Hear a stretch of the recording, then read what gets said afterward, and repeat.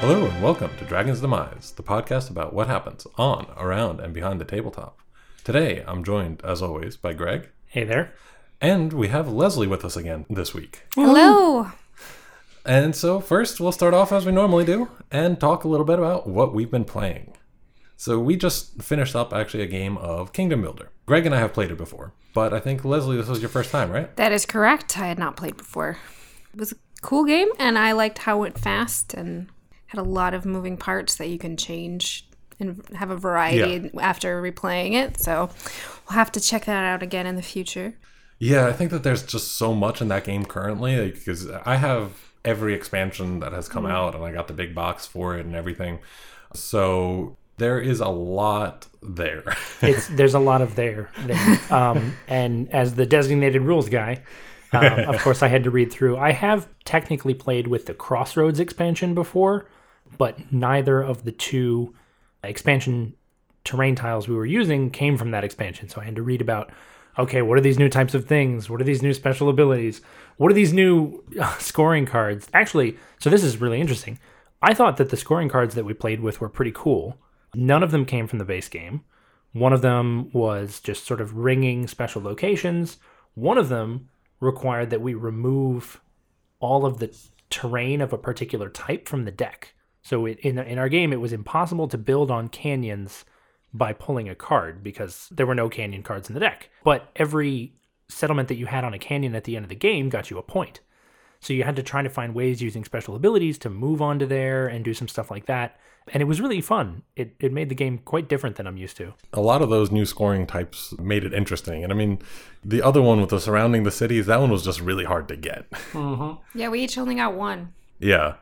I think partially because we tried to block each other on that one so that we didn't get it. Yeah. A little bit.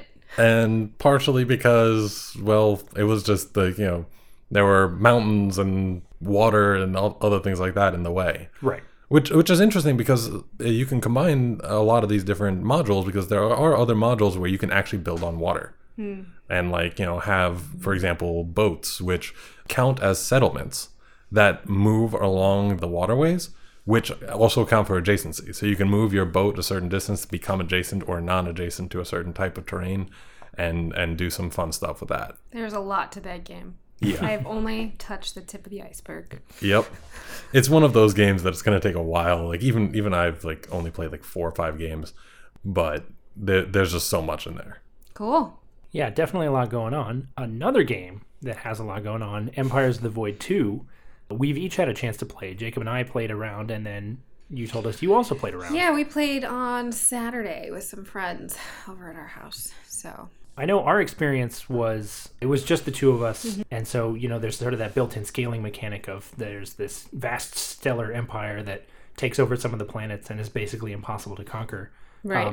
How many did you end up playing with? We played with 4, and it was a very interesting game. 2 of the players involved were more aggressive players, and it was very interesting. I was the purple crystal people. I love the little ships. I find it amazing that the designer, Ryan Lockett, with Red Raven Games, he designs the game, he illustrated the game, and then he made a game with miniatures, so he figured out how to make his own miniatures. He just does everything, and if you ever go to a convention, he will be behind the cash register selling the games, too. It's absolutely amazing that he can just do everything. Yeah. Like a lot of his other games, though, I will say we ran into that it was extremely difficult to explain. Yeah. But once we got the hang of what was going on, it was pretty simple. That seems to be a theme of the games that we've played lately. There's just a lot of front end, oh my god, this rulebook is so intimidating and so dense. And then once you get into it, it's kind of okay, I see how that interaction works. Right. And it's really just once you've played it once or twice, you've got a much more solid understanding of what the rules are referring to and how that all works. So I usually give up and say, can we just play a round? Even if it doesn't count, can we play 1 or 2 rounds and then I'll understand what I can do. Right. But it was a cool mechanic with the lead player choosing the main action. Yeah. And then you could either do that or do something else if you had the extra points to spend, or you could refresh and sort of managing when to refresh. Yeah. So I feel like that's even more interesting when you have more players, because when it's just the two of us, when we were playing, it was really like a back and forth kind of thing. Right. And we every other turn got to choose what we wanted to do. Yeah. Versus with 4 players, you have to you have 3 turns that you can either follow or do something else. So right, I that's think definitely true. yeah, it just makes it very interesting in that way. This is an observation that's just occurring to me now. The game uses a follow mechanic, which Yeah. we've just been discussing, kind of like Tiny Epic Galaxies, Yeah. and kind of also like TI3. Mm-hmm. And I find it curious that it's used so commonly in space-themed games. It's possible that it's used in a lot of other types of games, and I just haven't played those. I guess Puerto Rico sort of has a follow mechanic. Not Yeah. an optional one, but Yeah. it's kind of interesting, Interesting. that mechanic lends itself to space-themed games. Exactly. Yeah. Or seems to. That is quite interesting. Maybe that'll be a topic for a vlog or another episode down the road. Yeah, just look for all the games that have follow mechanics and talk about them and why they work in these themes and not in these others. There you go. Write it down. But yeah, that's it. That's all we've been playing. You had a few others because you're, better than we are. Well, I wouldn't say that. If there's not a game on the table in our house at least like 3 or 4 nights a week, we're probably not home, let's be real. So on Friday night, we got together with our friends that we were playing Pandemic Legacy Season 2 with. And we're in September somewhere, I think. Yeah. Yeah, we finally lost a game. We'd won a few, and then, at some point without funding, you just can't manage. Yeah. I'm going to be very vague, of Yes, course, of course. for your benefit as well as the listeners' benefit. But Yep. We appreciate that. it's been very interesting to explore the new world of what's happening and the little hints that get dropped along the way. And we're playing it with our friends who we played Pandemic Legacy Season 1 with. Yep. So we've named our characters as descendants of our previous characters. Yep. Which in our Pandemic Legacy Season 1, 3 of us named all of our characters after cities. Okay. Oh, wow. We had Kinshasa Joe, and Sydney was our scientist, and my husband named his character Misha, and we insisted on calling him Moscow. Oh, my character was London, that's right. So, yeah, so we've renamed all of our characters to kind of go along with that. The city theme. Yeah. Yeah, there you go. Yeah, so it was a lot of fun. So we're just kind of continuing our story, and I think it's probably made it a much better experience that we're playing with the same people. We're looking forward to that. We actually are also playing with the exact same group. The 3 of us are playing again. Of course, we're only on the first half of January. It's slow progress. Yeah. Feeding all these people. But for those people who are interested, we have that first session on YouTube, and we will be streaming all of the other sessions on every other Friday. That's right. Awesome. We also received our Kickstarter version of Rising Sun, which was very, very exciting.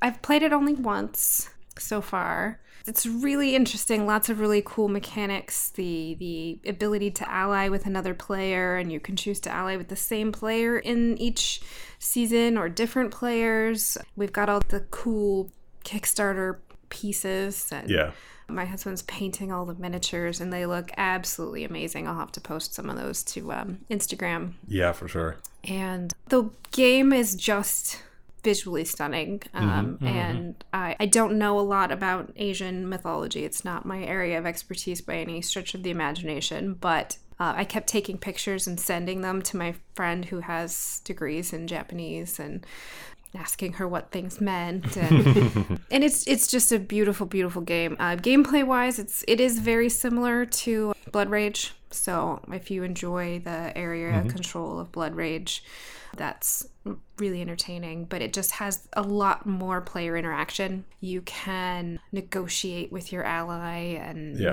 make deals with people, take somebody into the other room and make secret deals. Oh wow. Some people really enjoy that part of the game. Some people, in our experience, did not really enjoy that part of the game. It sounds maybe a little bit too close to diplomacy for my taste, personally. It doesn't make the whole game, though. So I based my whole character around having an ally. And then on the last turn, my ally betrayed me. Hate to see that. Whoa. Well, and then we got a rule wrong. So, which happens the first time you play a game, and it was fine, but he may never live it down. And it was not my husband that betrayed me. It was a friend of ours, so it's fine. Okay. All is well. All is Yeah, well. I mean, we're no strangers to playing games wrong, and sometimes not just the first time, but the first 10 times, 15 times, and after I say it's one of my favorite Our games. quote favorite games, yeah. That's one you're never going to live down. So. Oh. Well, essentially, when you betray someone, you can take any two players' characters off the board and replace them with one of your own. Okay. So his grand plan was to take the monsters from the other two players. We were playing a 4-player game. Yeah. So his grand plan was to take the monsters from the other two players and replace them with his guys. Yeah. But the thematic reason behind the betrayal is that your person was in disguise. Well, you can't have a tiny soldier in disguise as a dragon. It doesn't work. You have to be able to replace it with a monster. Okay. So, like, if you have a dragon on the board and somebody else betrays and they have one of their Onis, they can replace the dragon with one of their Onis. That's fair because it's monster for monster. Yeah. Okay. So he replaced the dragon and one of the Onis on the board with his two little soldier guys, whose names I can't remember. I apologize. Like I said, Japanese is not my area of expertise, which you can't do. Yeah. At a certain point, you just got to let those soldiers live their dream. Which is why we sort of went with it and just played out the rest of the game and then looked up the rule. We were like, you don't want to stop someone from doing this really cool thing that they've come up with. Yep. But I was a little sad because I had like, if I have an ally and I earn points, then I get an extra point, and I had all these cards based on having an ally. And then the last turn, he was like, "I'm gonna betray you." To be fair, he did tell me before he did it. It's nice of him. That's more than most betrayals give you. Yeah. yeah.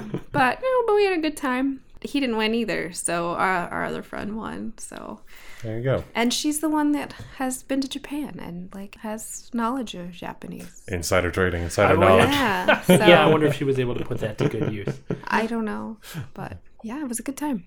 Sounds awesome. Well, there you have it. That's a look at what we've been playing. The city of Megalopolis. Another peaceful day in the city. But what is this?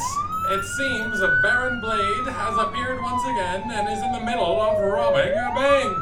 Before this day is ended, the entire planet shall grovel helplessly at my feet. We're under attack! Suit up! You cannot be allowed to continue such actions. Like lambs to slaughter. The air itself is my weapon. Its strengths are mine. 10 seconds ago, I was in a different time zone. Guess how many times I'm gonna hit you in the next 10 seconds? I am hardly amused by your worthless attempt at competence. The waters rise at my command. Be gone, interloper. Whenever I feel like slowing down, I speed up again. True story.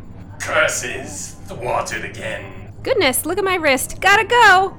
And once again, the day is saved by the Sentinels of the Multiverse. So, Sentinels of the Multiverse is a cooperative card game in which you play the heroes trying to defeat a villain. And just like most comic books, all the heroes are there trying to, defeat this one villain who is usually pretty strong. And you also have some really cool locations that you're doing this in. And each of these have different mechanics and all based on the cards that are associated with them. To talk about how the game is played, let's go over to Leslie. Everything in this game sort of revolves around the turn order. So you start with the villain turn because the heroes can't hit first. That just wouldn't be very heroic. So the villain turn happens. You have the start of the villain's turn. The villain plays a villain card, and then the end of the villain turn happens. Those start and end is important because some of the cards will have effects that happen on the start and end of the villain turn. Then you move around to the hero turns. Each hero turn has a start, a play, power, draw, and end. So again, you have stuff that happens on the start of the hero turn. Then you get to play one of your hero cards. And that could be a variety of different cards, which Greg will talk about in a second. Then you get to use one of your powers. It could be a power you just played, or it could be the power that is on your starting card. Everybody starts with one power. That's usually very thematic to your character. And then you draw a new card to add to your hand, and then you end your turn. Now, of course, different cards may affect creating more drawing and more powers as you go through the game, but that's the basics. Also, you can, if you have nothing you really want to play and you don't want to use your power, you can choose to draw 2 cards and end your turn. And at that point, it's the environment's turn, because comic books happen in an environment, and sometimes you get hit by a monorail. That's definitely part of my pitch when I'm teaching people this game. And so then again, you have the start of the environment turn. You play an environment card, resolve whatever actions are on that card, and then you hit the end of the environment turn. And then you start back up at the top of the villain turn, and you keep going like that until the good guys win, right? The good guys always win. Ideally. Sometimes the good guys don't win in this game, but it's always a good time. Yeah, definitely. And so like Leslie mentioned, there's a couple of different types of cards that you'll find in a deck. Each hero and each villain and each environment has a completely unique deck. So you're not sharing cards, which means the designers of the game were free to come up with some really custom-built ideas. And so each hero has a really strong theme. You know, you've got the sort of elemental heroes, kind of Aquaman-esque in Tempest, or Tachyon, who's a speedster. You know, she moves really, really fast, hits things really fast. She's also super smart. Exactly, right. She's a scientist, because everybody needs to be both a scientist and a superhero.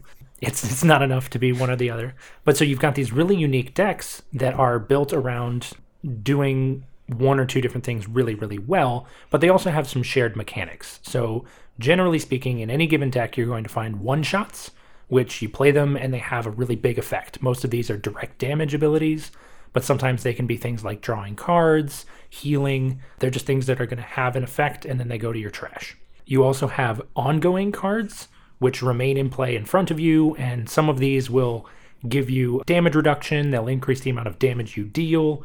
Others of them will actually have powers. So every hero has a power that they can use by default, but you also have some ongoing cards that say, you know, if they have power, do X instead.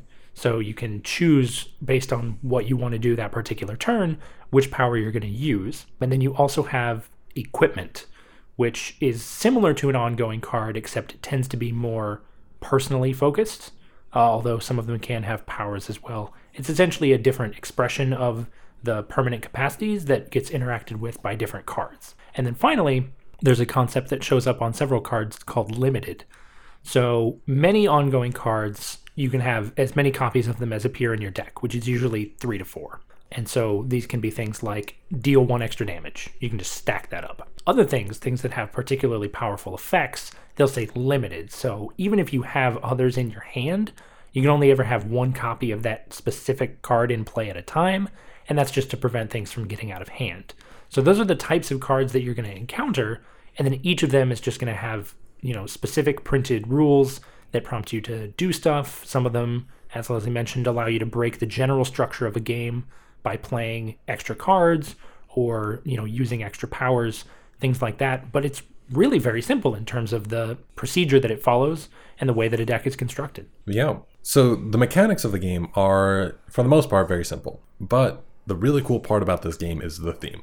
The theme itself really, really flows through all of the different parts of the game. As both Leslie and Greg mentioned, the cards are fit to your character. So whoever you play, you know, you're playing Tachyon. She's the speedster. So she just speeds up over time when she starts using more and more cards. She gets these burst cards that whenever she puts them in her discard pile, the more of them she has in there, certain effects will rely on that. Being like, you know, you deal as much damage as there are burst cards in the deck.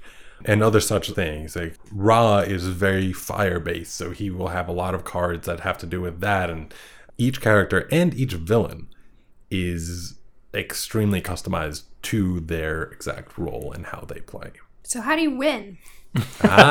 Always important in any game. You know, obviously you beat the bad guy. Ultimately, every villain has its own defeat condition. Every game has sort of its own victory condition.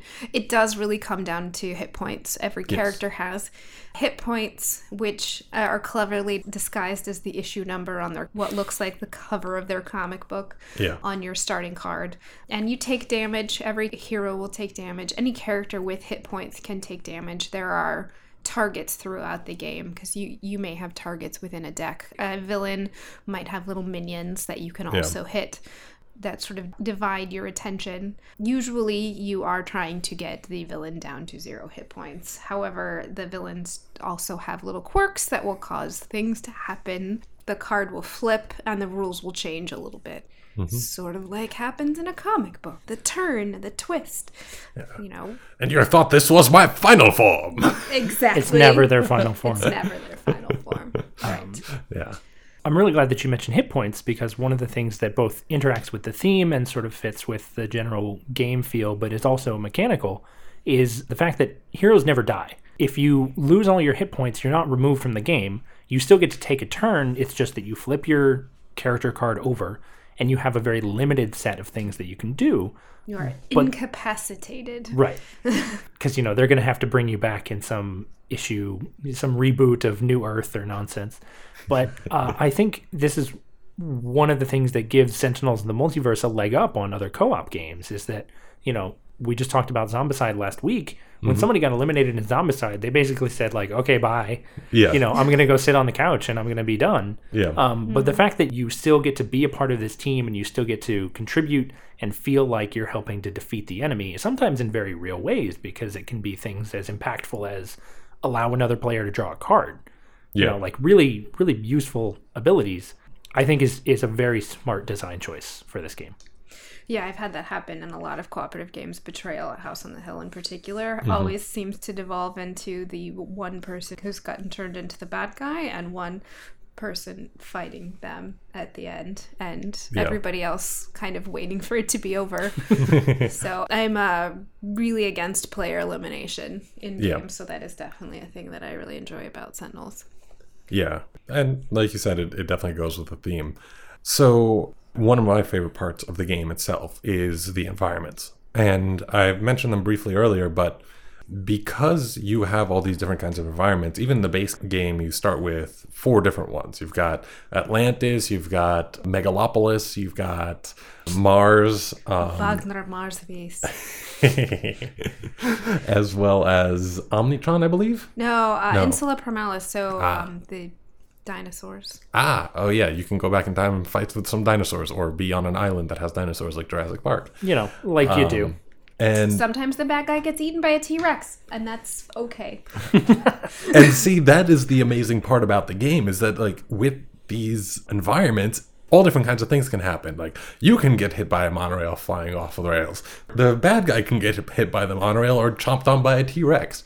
Like the environments themselves have effects that are ostensibly neutral to the game, and they just do things, and it could be good for the villain, it could be good for the heroes, it could be good for some heroes and not others. And I think that just adds that amount of like flavor and that a little bit of extra, like a twist that, you know, sometimes an environment might not work very well with certain heroes, other times it will work amazingly with like this villain or like this one hero. It just benefits so much from the environment being the way that it is. So it's just really fascinating to see how all of that works together in the game. Absolutely. I love a game that has a dedication to the theme, and obviously we keep coming back to that, and that's really important here. But each card has a quote on it from a non-existent comic book, which is just amazing because you see all of this thought and backstory that the game creators put into the game. And not only that, but if you like podcasts, and you're listening to us, so I suspect you do, they have a podcast that dives deep into each character and each concept within the game. So you can listen to them talk about Legacy for an hour, and all of the different things about Legacy and revealing the secrets that are not necessarily in the text of the game. And it's kind of crazy because they refer to issue numbers, and then you start to wonder if maybe there's actual comic books out there somewhere. But no, there's no comic books. They have one issue on their website that's but they talk about it like it's a real comic book series, and they've just put so much thought into the backstory of each and every single character, their personal lives, and why different things happen, and those images are on each of the cards, to the point that you could say every single game you play of this is a different issue of the comic. Yeah. And every game tells a new story. And that's one of the things that I just really, really love about this game. And I know that we both loved storytelling kind of games. Oh, yeah. All three of us like absolutely love storytelling kind of games. So. Yeah. And just the sheer attention to detail and like continuity that they have to have, not even just to be able to reference these things, but to be able to reference something that doesn't formally exist anywhere outside of, I mean, I imagine they probably have a storyboard, but basically their own heads, is just really fantastic and impressive, I think. Yeah, for sure.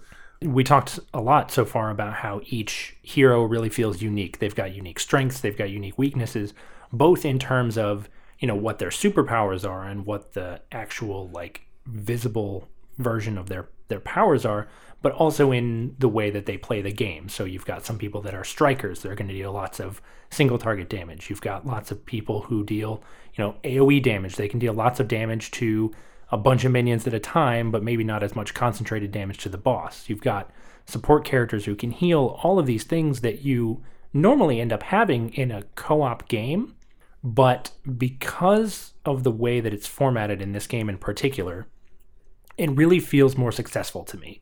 Because it's not everyone is capable of doing these things and some people just do them better. It's that each hero is custom built to be really good at certain things, which just makes it that much more likely that you're going to enjoy and be good at, and importantly, contribute to the victory for the team.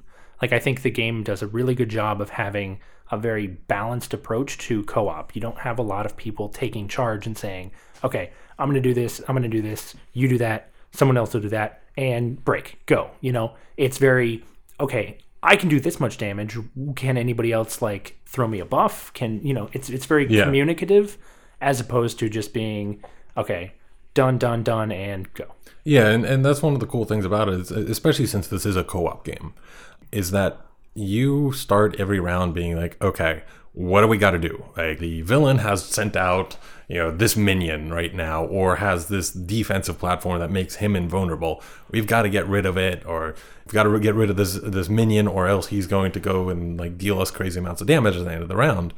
Or even the environment, like, you know, there's an oxygen leak, our fire like based hero can do nothing.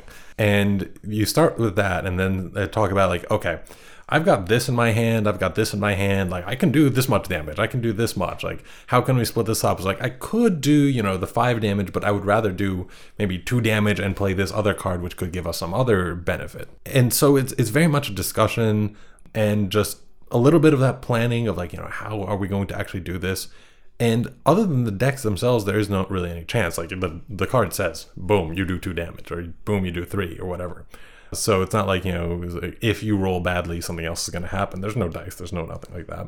And so it just really, really does foster a collaborative spirit in the game where everyone wants to help everyone else, whether or not that's hitting the villain in the face as hard as possible, or letting someone draw 2 cards, or, you know, checking someone's discard pile for something, letting them shuffle it back, or preventing them from shuffling it back, taking some damage reduction, putting it on a different hero. Each player will always have a role almost every turn, and keeping people involved, like how you're going to get through to, like, you know, finally dealing enough damage, punching the villain in the face enough times for them to be defeated. It's really a good feel for a board game, in my opinion. Totally. A lot of those are reasons why I think this is a really good entry to play kind of game. If I have someone who doesn't play a lot of games, teaching them this one is simple. I know it really well. I've been playing it a lot over a couple of years, and it was one of the first games that I really got really into and was like, we have to have all of the expansions for this game. It's my favorite thing ever. And I actually brought it to work and taught my coworkers how to play. We'd had a couple stressful weeks, and I thought, you know what? We're going to spend our lunchtime playing a cooperative game, being collaborative, being part of a team. Yeah. And it actually worked out really well. My coworkers wanted me to give them a shout out, and they requested to be referred to as my gay druid and halfling bard, I think is what they settled on, because they didn't text me anything else later. So we'll see if they listen. Yeah.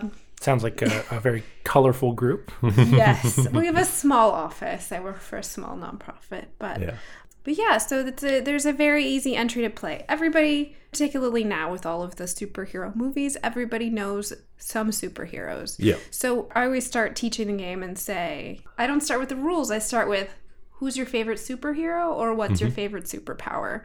And we kind of go from there depending on how much of a gamer the person is, honestly. You know, because there is a variety of complexity levels for the characters.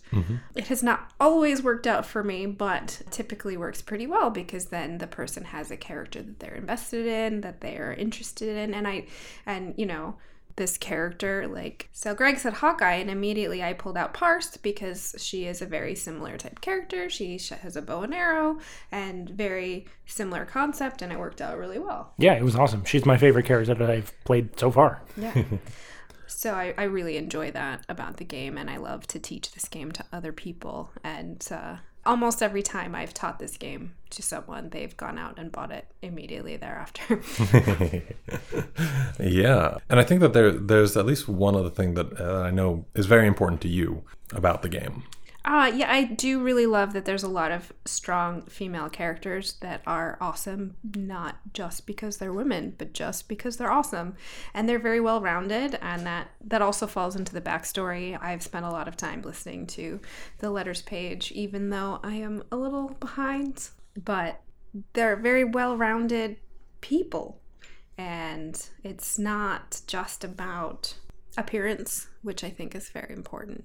I think in general, like, the characters, especially with the whole backstories, are very, very fleshed out, which is cool. Yeah. Well, unfortunately, no game is perfect. Hey, I didn't have to say it this time. Yeah. So I think we talked about Greg's first character, Parse. Now, the no game is perfect. My first character, I said, you know, Doctor Strange, and Leslie suggested Night Mist, and she seemed like a really cool character. I mean, the concept of the character to me was fascinating. She was that kind of like sorceress. She was like taking from beyond. She had to get a little bit hurt in order to do anything, and like that kind of stuff. It just sounded like a very, very interesting character to play.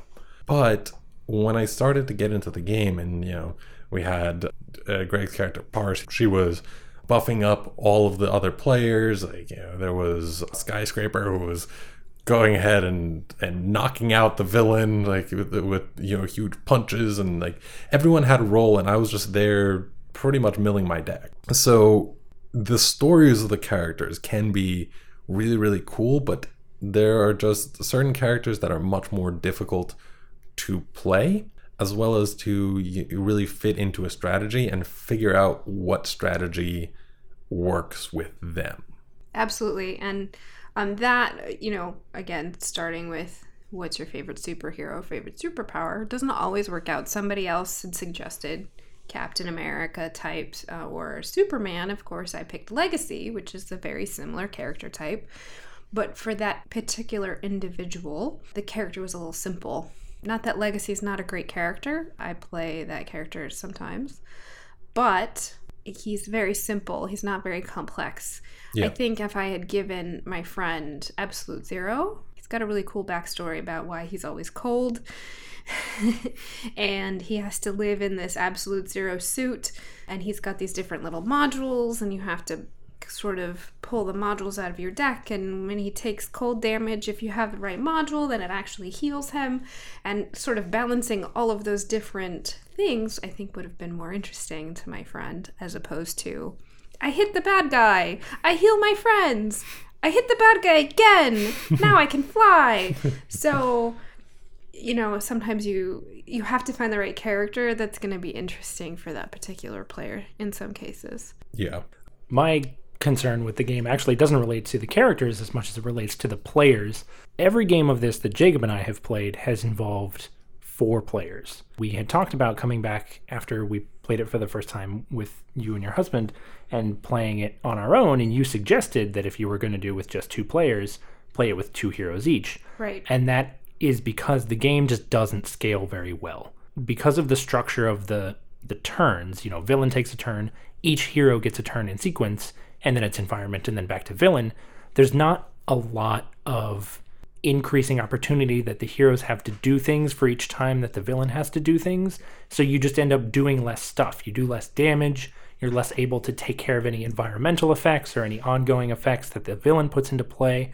It's just harder with fewer players. Getting down to the point where you mentioned a set of challenges that someone posted online, and one of the challenges was defeat a villain with 2 heroes. Right. Which, for a game that's rated 2 to 5 players, does seem like a little bit of a shortcoming. And, they could have built in some additional boosts that you can get at low character counts. Maybe if you're playing with a sufficiently low number, you draw an extra card or you get to activate an extra power. Something like that, I think, could have been done to probably balance the low player experience. But as it stands right now, I think your advice is right. If you're going to play with 2 players, play with 2 heroes each. And we do that all the time. And though the first time we played, we had 1 hero each, and it felt like, how can you even potentially win this game? At some point, I would like to go back and try it, just because I've played the game a lot and the challenge. I think I could beat Baron Blade with 2 characters. Yeah. Yeah, totally. I think I could. But it's definitely not great for a 2-player game, which is why I look forward to anytime I have 5 people in my house who want to play a game total, including myself. It does play okay with 3, but I think 4 is probably the sweet spot. Yeah, it certainly seemed that way. Yeah. We definitely enjoyed it both times with 4 players. Yeah. So, all that said, positive, negative, like the theme, don't like the character count, stuff like that. How do we rate it? We'll start with Jacob. Well, I'm going to go ahead and say that this is a buy it for me. I think, as Leslie mentioned, this is a great intro game, and one of the co-op games that I think is probably the easiest to get people to start playing and understand. I mean, you're a superhero team. You're working together. That just makes sense. The mechanics are pretty good, and especially if you know the game or you understand it more, I think that this is a great game to bring to table when you have some new players coming by. Leslie? Well, this is one of my favorite games. It was dethroned by another Greater Than Games game not long ago, but it was one of my very favorite games. This is very clearly a buy it for me. I have every expansion. I backed the Kickstarter for the Conclusion, which is coming out sometime this year. It's called Oblivion. Ooh. Yeah, the Kickstarter comes with this really fancy box that allows you to organize all of the expansions that you've accumulated, and it has a little drawer for all of the rule books. I'm very excited. But we first picked up Sentinels when we were in Chicago for a wedding. We went to this amazing game store and tried to play it 2-player, and then played it later that night with 2 other players. And that was the first time I played Tachyon, and I had all these burst cards, and I was able to, in one turn, do something crazy like 19 damage, and I was hooked. I was absolutely hooked, to the point that my now husband plotted to have a Baron Blade card interrupt our wedding ceremony. Amazing. Yeah, supposedly that card has now been signed by one of the designers, Christopher Bedell, and is sitting at the castle where we got married, where we will eventually get it back from. So stay tuned. But so I love teaching this game to new players. I love playing this game, and I also would recommend the tablet version. The tablet version sticks with the theme. Every time the turn changes, it looks like a page is turning in the comic book. Oh, that's clever. And it also manages all the little pieces for you, like remembering who's immune to what kind of damage and tracking all of that. So it's very, very useful. So buy it. I'm actually going to bring the table down a little bit. It's going to be a play it from me. I really enjoy the game. Don't get me wrong. I'm super glad that you guys have copies. But one of the things that I have observed about the game is that if you just have the base game, the heroes are a lot of fun and the villains are good and the environments are good. But this is a game that really shines brightest when you have expansion support, when you have other, additional heroes, additional villains, environments that you can add to the box and give yourself some extra versatility and really just cooler heroes. I mean, don't get me wrong, there's great stuff in the base box, but I think a lot of the expansions add some of the best characters. And so rather than investing in every single one of those things, just bring snacks whenever your friend does game night at their place. That said, I do really love it. I highly encourage everyone to play it. Maybe you'll disagree with me, but for me personally, this is a play it game. There we go. Before we go on, let's talk about some games that are similar. So first two, I guess, mentions. Thwarted is a game where instead of playing the superheroes, you're playing the supervillains. And you are trying to kill the superheroes. So the theme is similar if inverted. And it's still very much a card-based game, and your villain has certain powers that they work very well with and certain powers that they don't work as well with, and like weaknesses, strengths, things like that. It is a lot of fun. It's a very quick game, but it is competitive, so it is different than Sentinels of the Multiverse in that way. Either way, I think that it's something that if you like the theme especially, check out Thwarted. You kind of can't talk about Sentinels and superhero games without mentioning, of course, Legendary. You similarly play a team of superheroes against villains, unless you have the villains version and you're playing the villains against the heroes.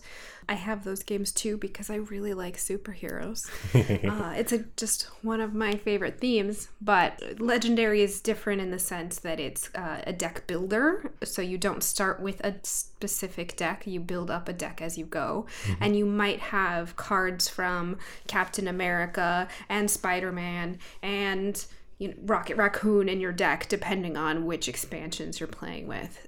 And now, of course, it's a deck builder, so you can choose to buy from a particular hero. So it's different in that sense, but you can focus on one hero. However, it's coopetition, so you are fighting to beat all of the villains, but you do want to kill the most villains or defeat the most villains so that you get the most points. Yep. So it is still possible to win, even though you're technically working together. Because if the villains overrun the board, then everybody loses. Yeah. Womp womp. Finally, the game that we feel is most similar to Sentinels of the Multiverse, although it is also a deck builder, is Shadow Rift. It's a game where you and your teammates are working together to close these shadow rifts, the titular rifts, that are spawning monsters into your town, and you're trying to do it before those monsters overrun your town. You have certain loss conditions involving the loss of villagers and bodies piling up, so it's obviously a much darker theme, but the game feel is very, very similar in terms of trying to get out ahead of this situation that's rapidly piling up. You've got these monsters that are spawning, they're putting cards in opposition into play every single turn, and you have to try to find the optimal way to deal with that given your strategy. It is a deck builder, but in terms of this sort of race against time, race against resources, I think Shadow Rift and Sentinels in the Multiverse are quite similar. And if you enjoy one, you'll likely enjoy the other. And there you have it. That's our review of Sentinels of the Multiverse.